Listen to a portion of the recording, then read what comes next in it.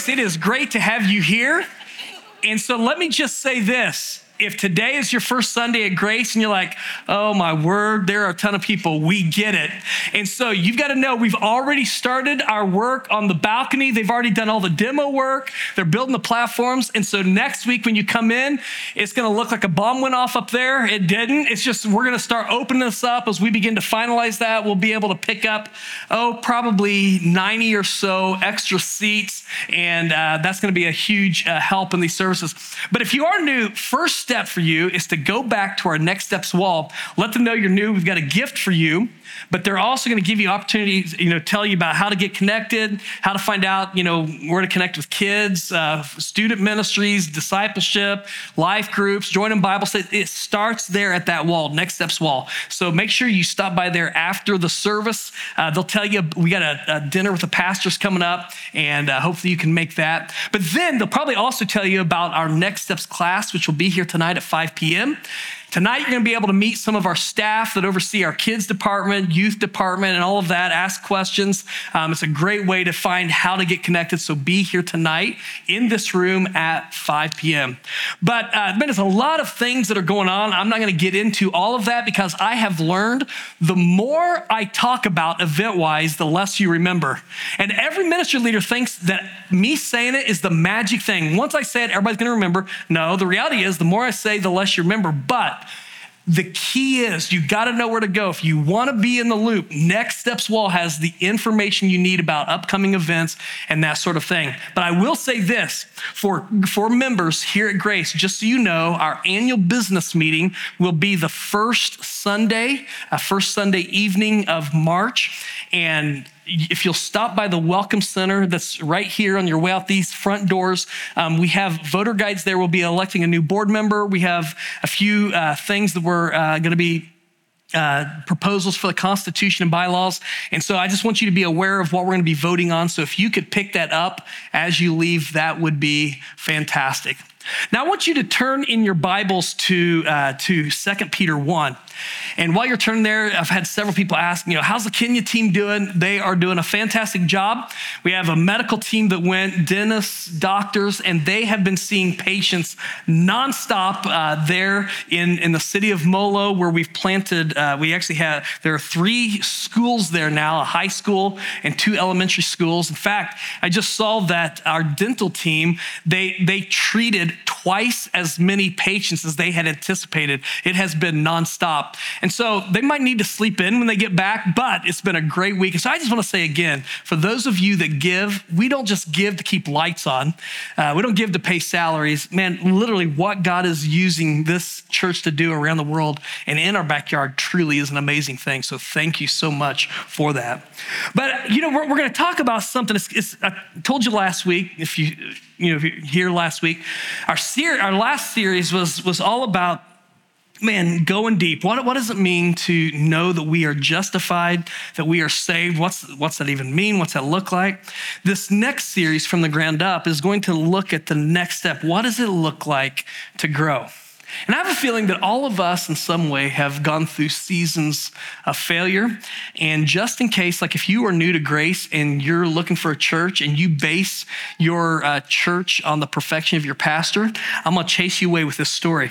So this would have been about 10 years ago. I'd been here at Grace for just a little bit. We'd been invited to go over to a friend's house for a barbecue. And let me just set the ground by doing this. First of all, my wife is a saint. If you haven't met Lori, show up tonight. She'll be at our meeting tonight, the Next Steps group. Dude, God gave me the best. But every once in a while, we have these, I call them intense moments of fellowship. And in those intense moments of fellowship, we usually at the heart of it, the number one thing we've thought about in our marriage is what it means to be on time. And it's no secret, if you've been here, I've talked about this. Like for me, to be on time means you're 12 minutes early. Lori, to be on time means that like if you say you're leaving at 9 o'clock, that you leave at 9 o'clock. She thinks that's what it means to be on time. I'm like, no, that's actually late. If you leave at 9, you're late. She's no, that's not the way it goes. So anyway, we've had this back and forth. Best thing for us is we got 2 cars. It's great. But anyway, we're invited to this barbecue. And so back in the day, I had this green Explorer, and I got out there and I fired it up. And so I got out there probably 6 minutes before we were supposed to leave. I'm like, come on. I put Cole in his car seat. The other two kids are in the back, and we're just like, man, come on, we gotta go. And no Lori. And so she was making a queso dip. She makes this queso dip that literally will just make you smack your mother-in-law. It's that good. And it's just, sorry, like, is that on the recording? Take that out. Like, I slipped out. Didn't even mean to say that. But anyway, so she was finishing that up, and I'm like, man, come on, let's go. And I'm into like whatever motivation it takes. And so I found out this doesn't motivate. I honk the horn. And apparently it doesn't go well. And but this time we're like 2 or 3 minutes late. I'm like, man, we said we were gonna be here. And like, I'm just having this irrational, like, come on. And so she comes out finally, and she opens up the back of the trunk. That's the big container there of the cheese, and gets in, and like, I'm quiet. She's quiet. And I'm like, just don't say anything. So we back out of the driveway, close the garage door. I'm going through our subdivision, going out to the main road. And like, I was like, don't say anything. And before I could stop, those words came through clenched teeth, just. And I'm like, Lori, I mean, why can't we ever just leave on time? Like, what? And like, I'm gonna tell you right now, I'm being a jerk. And just like, come on. And the more I talk, the more fired up I'm getting, and all this sort of thing. And she's just looking straight ahead. And so, I don't think she's hearing me. And so I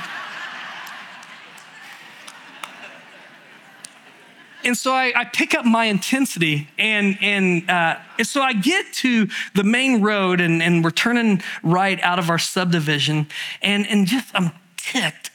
And so as we're going around, we're pulling out onto the lake, I punch the gas. And all of a sudden, my little kid, Cole, he's in the car seat, he's like 4 at the time or whatever, and he's like, uh-oh. And literally, what had happened was that queso dumped and went everywhere. And so, like, Trey, my oldest son, was like, hey, you spilled the cheese, Dad. And I mean, like, I lost it. I slammed the steering wheel with my hands, like, are you kidding me? And so I turn the first road I can to go back to the house, and I'm just so frustrated. We're late, now we're gonna be later, and in my mind, it's my wife's fault, and I'm ticked, and like my wife was like, she's just looking straight ahead. The kids are like, I mean, everybody is just like silent, and I'm steaming. We pull in, and I get out, and I'm slamming the door. I'm gonna clean this up, and Lori's like, let me handle it, and like, she's all cool and chill and godly, and I'm like, just losing my mind. So I'm trying to get stuff out, and so she goes in, and there's nothing more I can do. I'm sitting there waiting on her to come out. And dude, the Holy Spirit takes me to the woodshed. And immediately, I look in the rearview mirror, and here's what I'm gonna just be like, I'm just gonna be real with you guys. I looked in my rearview mirror, and I saw my kids. Trey's just like, kind of ticked. My daughter has tears in her eyes, Cole's screaming. And I'm like, what's my deal? And immediately, man, the thought hits me, is like, man, I'm a pastor. And of all the people who should be a pastor, I'm probably the last one that should be a pastor. Dude, I can't even live what I preach. And dude, I'm just beating myself up. And God, in his grace, reminds me that I'm not who the enemy at that moment is accusing me of. And he reminds me that he has something for me. And literally in that moment, I just said, God, I am so sorry. And the kids, I turned around and said, man, you guys, I blew that. That was so wrong. And I tell you guys what to do, and I blew it. That is not what it looks like to live for Jesus. And I'm sorry, guys. And then Lori came in, and I said, I am so sorry. I was wrong. And then we left, and I think they never said anything the rest of the trip. They're still scared of me. And I'm like, ah.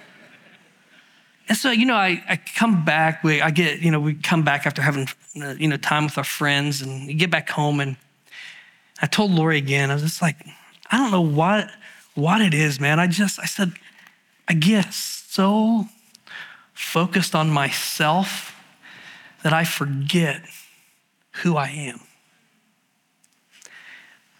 And I've thought that, like, I honestly didn't want to share that story this morning because I don't like remembering those events. And I'd like to say that that's the only time things like that have happened. It's not.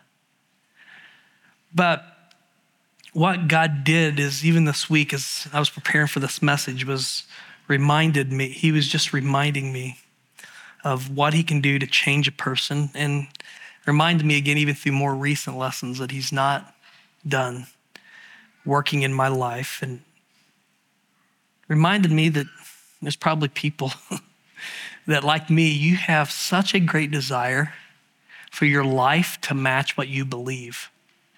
But there are times you feel like your life and your belief are 100 miles apart. And here's what I want to do for the next several weeks. This series called From the Ground Up is, I want to talk about what it looks like to not just be called something, to be called righteous, but to live righteously. I'll be introducing this word from time to time. It's called sanctification. It's a big word. Anytime I use like big biblical words, we don't know, like I bet most of you have not used that word in conversation this week. But it literally, when I use that word sanctification, I'm literally talking about the process by which we become more and more like Jesus in real life. And so there's this positional holiness. And I wrote, for those of you that were here last week, you remember that little graph that I drew. Like when we meet Jesus, immediately we're given the Holy Spirit, but God in his grace treats us because of Christ's sacrifice as if we'd never sinned, even though we know we've sinned. He forgives us, he changes us, and we are positionally righteous. We're positionally holy. And so there's positional holiness, but then what we're going to be talking about in this series is practical holiness. How he begins through the Holy Spirit to make us who he's called us to be. Changing us in such a way so that what we believe and who we are thanks to Christ, there actually begins to, that space between, he begins to transform us in such a way that gap isn't what it used to be. Now listen, we're never going to be perfect in this life, but we will, if we're following Jesus Christ, be in the process of being made holy until Jesus Christ comes back. And so while what I'm going to be preaching is not in any way a message of sinless perfection, what I'm going to be preaching, though, is a message that says that because of what God has done and because the Holy Spirit has been given in me, he can change me in such a way that I am being made holy, because all of Scripture speaks to this. And we're gonna just break this down over the next little bit. In fact, as we dive into 2 Peter, this is what Peter is talking about. And I want to give some hope to those of you that have failed. How many of you, since you started following Jesus, can remember a time that you failed? Let me see your hands. Good. All right, if you didn't raise your hand, you just failed, so you can raise your hand again. That's good. So Peter has some good news and some hope for failures. And so I'm going to look at the hope first, and then I'm going to introduce the challenge. There's going to be a hope and a challenge. The hope is what we're going to look at for the majority of the message. The challenge will be at the end, and the challenge is actually going to catapult us into talking about what we're going to talk about the rest of the series. But 2 Peter, here's what we read. Simon Peter, a servant and apostle of Jesus Christ. This guy was a disciple. If anybody knew failure, this guy knows failure. He's the one that denied he even knew Jesus before Jesus went to the cross, okay? So he knows all about this. It's amazing that he's writing this. He's writing to those who have obtained a faith of equal standing with ours, which is crazy. Disciples, they're probably put up on the pedestal. He's like, no, you have a faith of equal standing with ours, and here's how you have that: by the righteousness of our God and Savior, Jesus Christ. May grace and peace be multiplied to you in the knowledge of God and of Jesus our Lord. Here's what we read in verse 3. His divine power has granted to us all things that pertain to life and godliness through the knowledge of him who called us to his own glory and excellence, by which he has granted to us his precious and very great promises, so that, and by the way, anytime you see the phrase "so that" in your Bible, circle that phrase, because there's going to be a claim, and then there's going to be so that there's going to be the result. If you act out this claim, you're going to see the difference this makes. So that through these promises, you may become partakers of the divine nature. What? Yes. Having escaped from the corruption that is in the world because of sinful desire. Now I'm going to pause there. Keep your Bibles open. And we're going to come back and keep on reading as we look at the challenge. But based on these first 4 verses, I'm going to make a huge claim here at the very beginning, okay? And this is actually at the heart of this series. Here's my huge claim. By the indwelling Holy Spirit, and so let me explain that. At salvation, Scripture reveals we are given the Holy Spirit as a down payment. This is what Paul calls it. The Holy Spirit is a down payment. It's a promise of what is yet to come.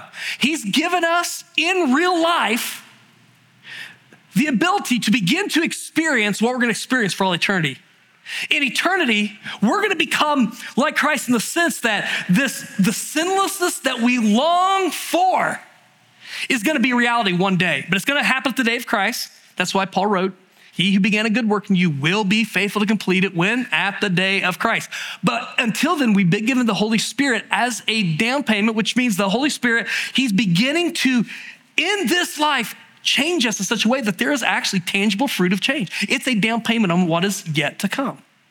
So by the indwelling Holy Spirit, through the miracle of salvation, believers have everything they need to become like Christ. I just on these first 4 verses, I'm saying this. Now, if you want to go deep into this, I think it was maybe last year, we did a whole series, like several weeks, diving into some of these verses.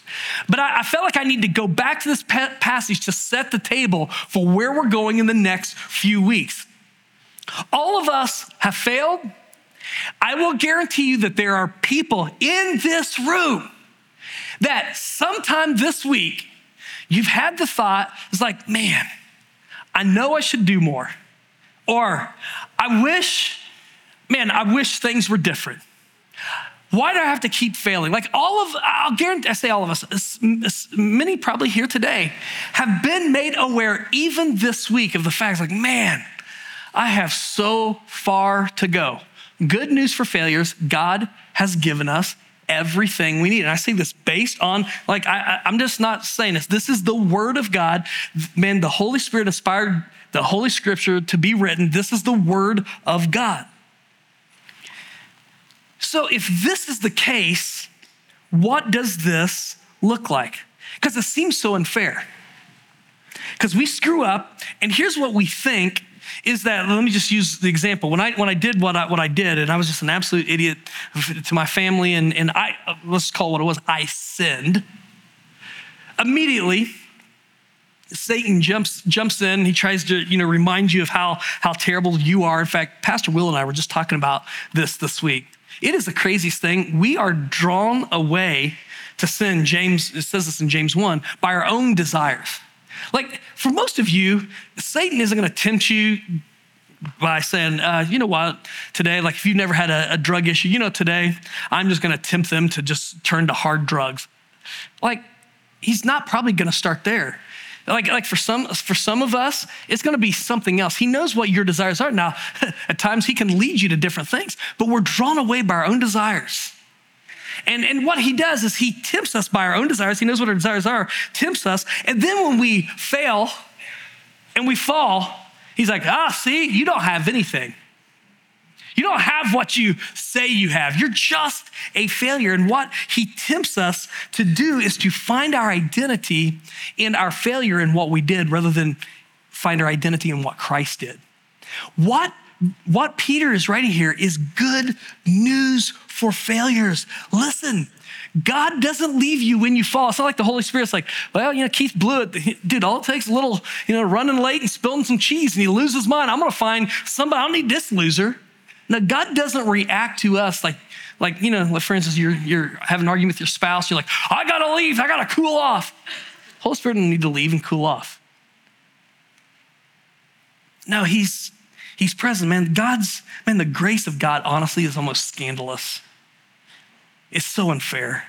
But yet God gives us this grace and he gives us everything that we need. In fact, if you're taking notes, there are 3 takeaways that I want us to write down. And the first thing, this has to do with the hope. The first thing that I want you to write down is this: God himself makes possible our godliness. God doesn't say, here's a standard and you better do this. No, God introduces the standard. In fact, Peter elsewhere writes, in quoting Leviticus, this holy standard, be holy for the Lord your God is holy. And you're like, okay, that's a standard. I'm in big time trouble. But then he shows us how we live this out. It's not just that he shows the standard, he makes it possible. How does he make it possible? Well, there are 3 things and they all begin with the letter P, which is so funny because I didn't do that intentionally. Like I've always wanted to, have perfect alliteration. It happened naturally. I love it how God just made it happen. First of all, he gives us power. It's not a power like you have to dig within, like, man, I gotta really try harder. I gotta get more discipline or anything like this. No, we read his divine power has granted to us all things. Whose power? Christ's power. Christ's power is the source of our sufficiency. I like how the Apostle Paul, one of my favorite prayers is Apostle Paul's prayer in Ephesians 3. In Ephesians 3, he says, now to him who's able to do, what does he say? Abundantly more than we can ask or think, according to the power at work within us. And then he prays his prayer. I like that. According to the power at work within us. What is the power at work within us? Well, it's not like this impersonal power. The power is granted to us by the person of the Holy Spirit. The Holy Spirit is transforming us. And it's available not just to the spiritually superior. It's funny, almost every religious system has different levels of spirituality that you get to. You have to attain this and you have all these different benefits. Man, the Apostle Peter is writing to all of us. Look at verse 1. It's to those who have obtained a faith of equal standing with ours. What is it through? What's it by? The righteousness of our God and Savior Jesus Christ. If your trust is in Christ alone for salvation, this power is available to you, and this power has granted to us everything we need for life and godliness. And here's what you need to know. This is a power that will never go out. You ever had the power go out at your house? Like at night? You remember before we had cell phones? And the power would go out in the middle of the night and your clock would shut off and you had your alarm clock set. I know some of you kids have no idea what I'm talking about. We actually had alarm clocks that weren't on our phone. And like when the power would go out, like it just, you'd wake up to something blinking and you'd look at, and you're freaking, run around. I remember one time we left on vacation in the summer. We'd just bought a half a cow, put all the beef in our freezer, and the freezer went out. Oh yeah, while we're gone in 100-degree weather, there is nothing that says welcome home like hitting the garage door and walking into that. Anyway, it was bad. It was bad. But here's the thing, this power is a power that never fails. It's been granted to us. It's been generously given to us. So it's not just that we've been given this divine power, we've been granted this provision. That's the second word that I think is so powerful. And it's awesome because when we're living our day-to-day lives, we don't live many times we don't live from what we've been given. We live from our natural default. So for instance, let me go back to my story of failing, getting mad and losing my cool. I was not living in the Spirit. I wasn't walking by the Spirit. Honestly, man, I was living out of, man, what I want. This is what I'm about. And my frustration came from because I was being inconvenienced. Things weren't going according to my schedule, my way. When he says that we've been given everything we need for life and godliness, he doesn't mean that we've been given a few of the things that we need. He means that we've been given everything we need, which means that when failure happens, and failure that will happen, it's actually an incredible red flag. It's the beeping on the freezer that goes off saying that there's something going on here. And if there's an issue with the power, it's never going to be the Holy Spirit. It's going to be, I'm not walking according to the Spirit, I'm walking according to the flesh. In fact, man, write this verse down. It's not in my notes, but just write this down. Galatians 5:16. It's one of the greatest promises in all Scripture. The Apostle Paul, before he introduces the fruit of the Spirit, what it looks like, he makes this claim.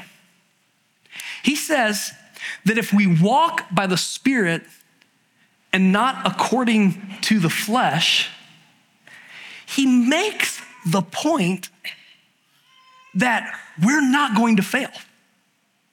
And you're like, oh, here we go, perfectionistic teaching. No. I'm not saying that we don't fail in this area. I'm saying that the reason we fail was not because God held out on us.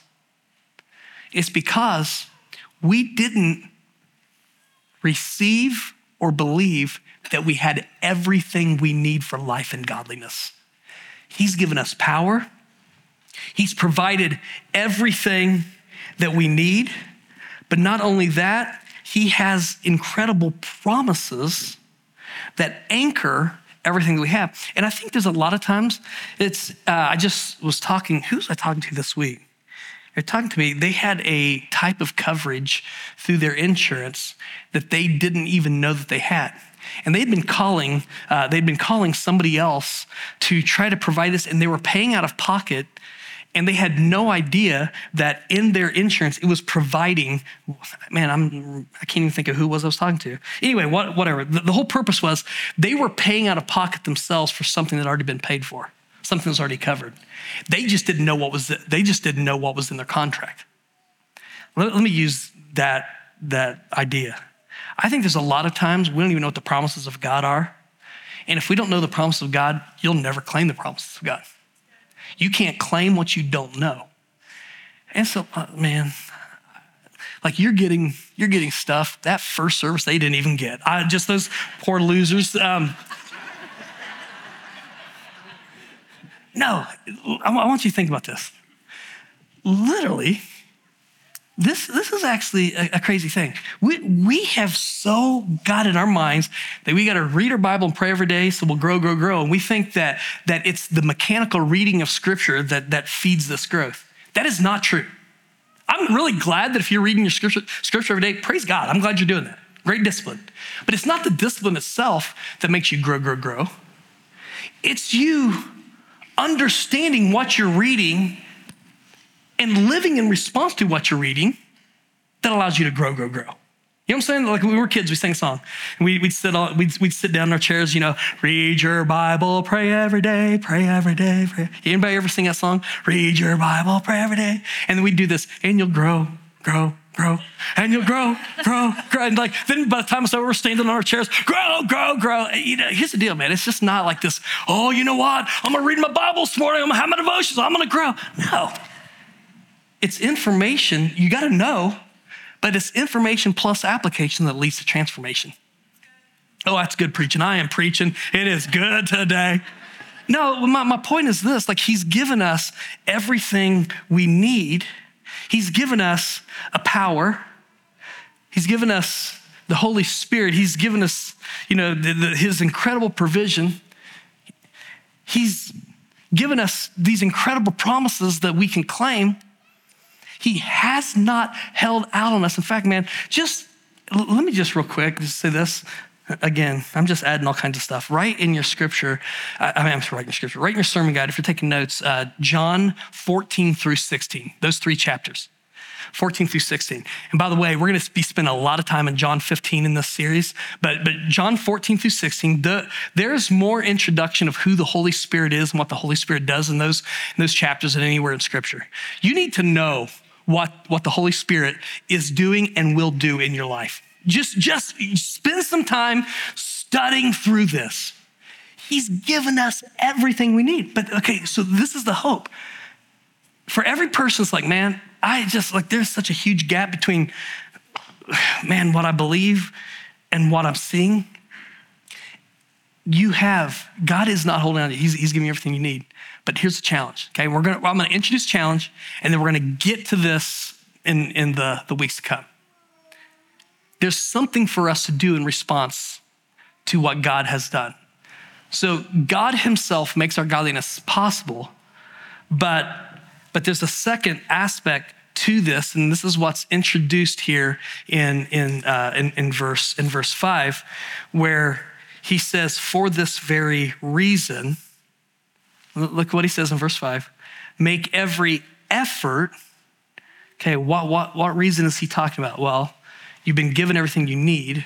Since you've been given everything you need, don't live without what you've been given.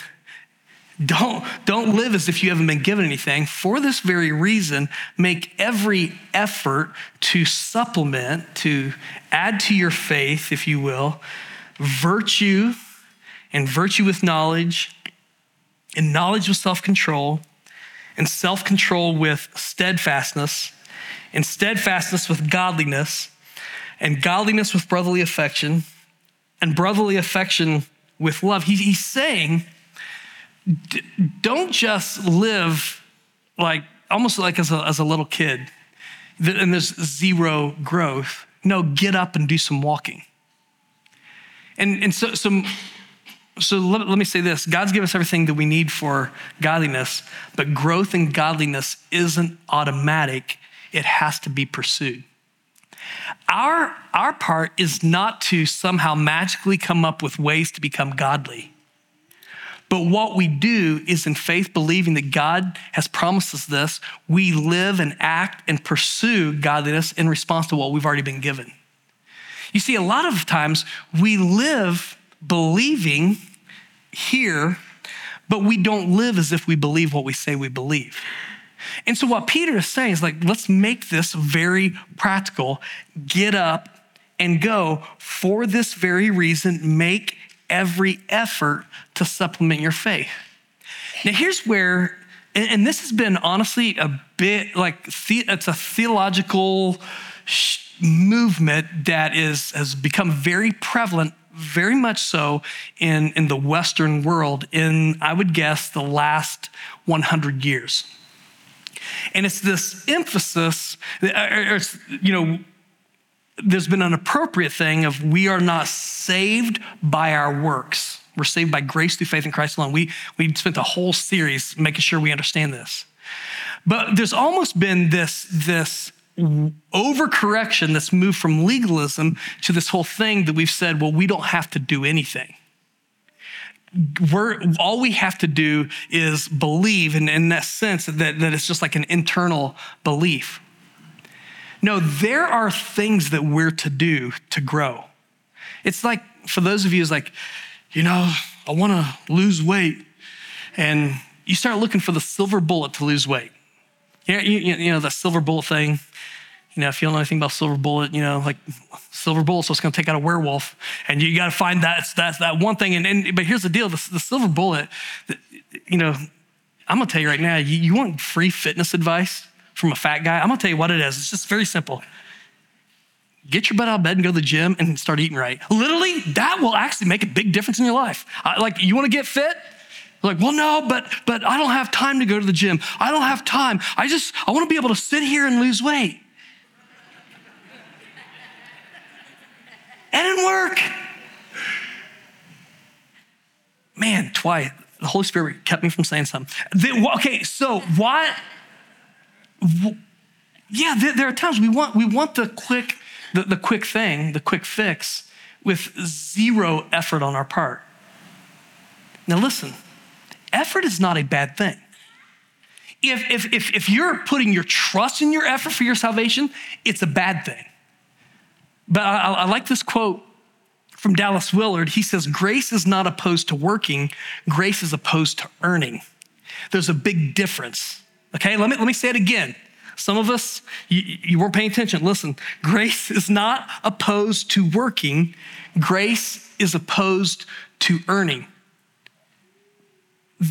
Listen, all through Scripture, there's no place in Scripture where God says, I'm going to save you, and then you sit on your fat butt, and I'm going to pull you into the kingdom.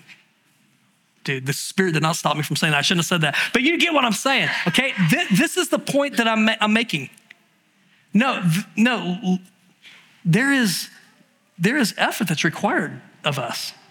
Now, God's given us everything we need to grow, but we're not going to automatically grow. We have to pursue this. It starts with realization. I need to grow. And I'm going to tell you, man, when every person who has failed, when the Holy Spirit is faithful to you and he shows you that you have failed, there's the first step in this process, the realization, like, man, I am not where I need to be.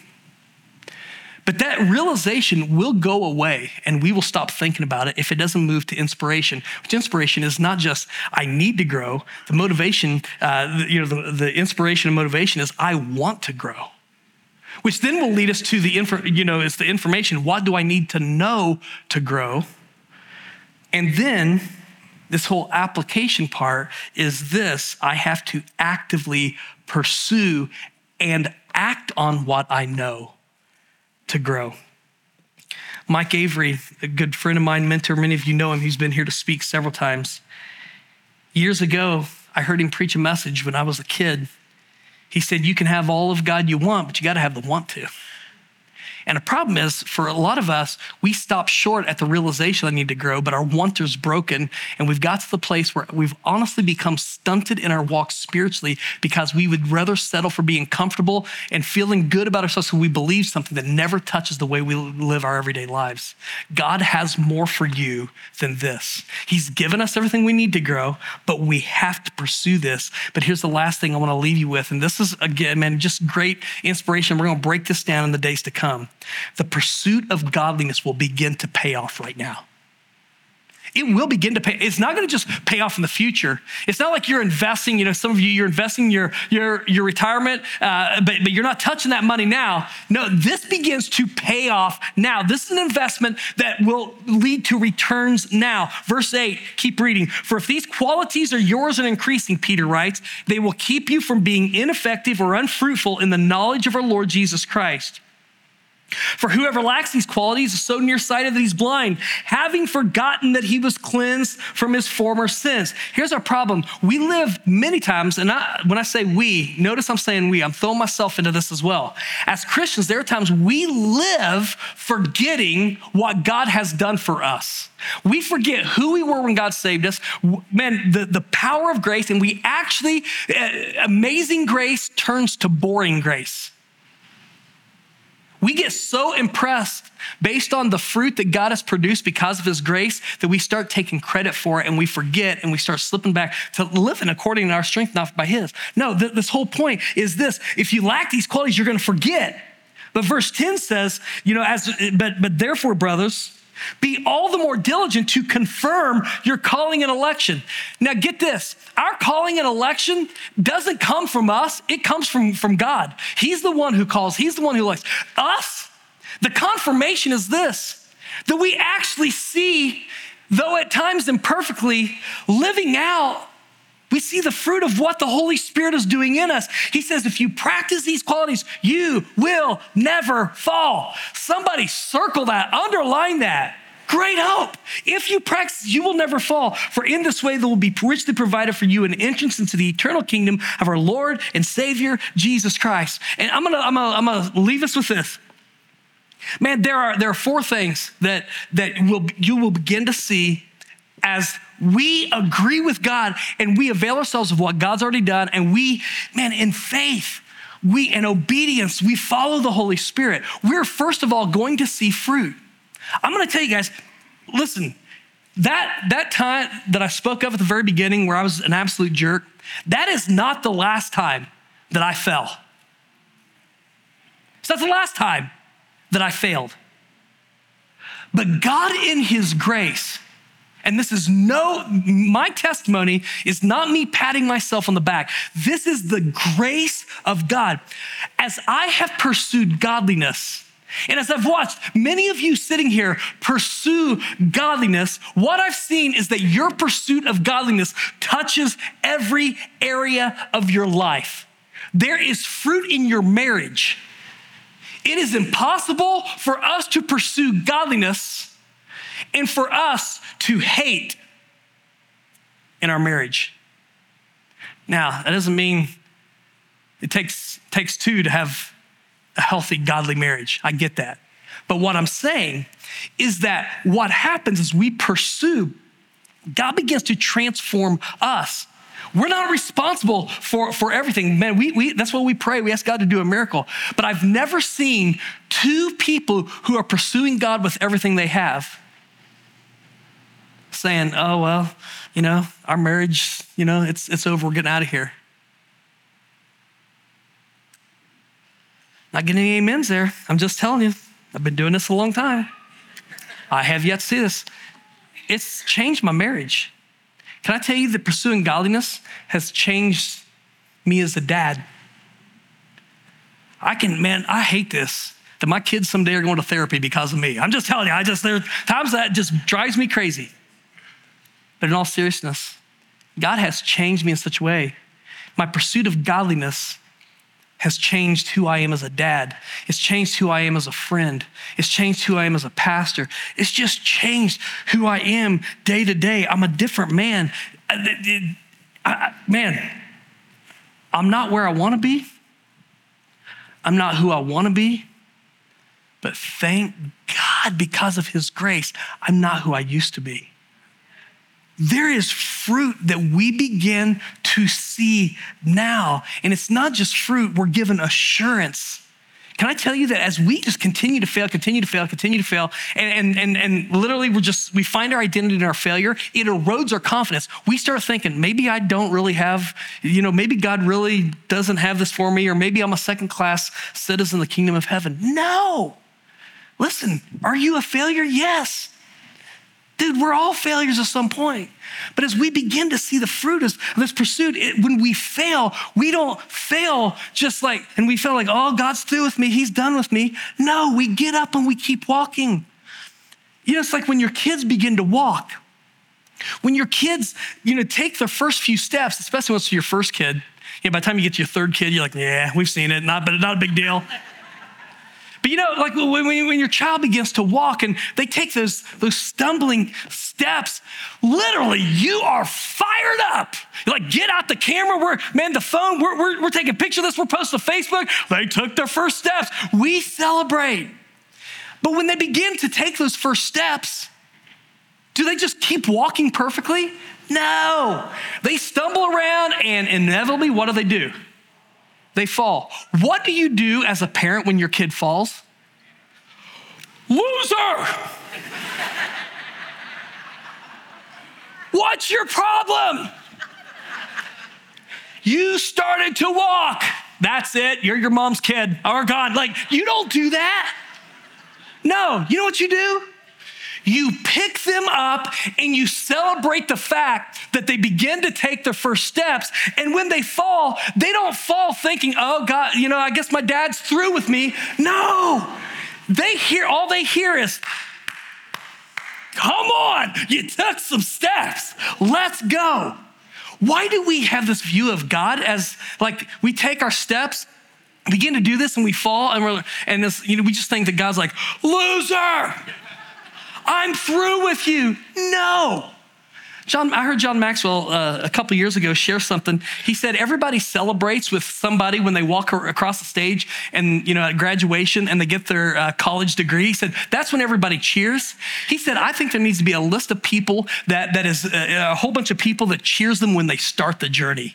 He said, we don't just we cheer at the end. We cheer that they started and we cheer along the way. We pick them up because every decision to get up and keep going just says, I believe that this failure doesn't define me.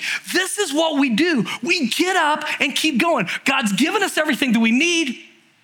We're still going to fall, but we get up. We have, man, we're changed now. We see difference now. We're taking more steps than we ever took before. It's not our strength. It's the Holy Spirit's strength. He's in us. He's for us. He's cheering us on. We have fruit. We have assurance. We have victory. We begin to see God breaking chains. We begin to see things that we didn't think possible begin to happen. And we also know that what we have in our future, eternal life, it's actually anchored here. We can know 1 John 5:13, that we know that we have eternal life.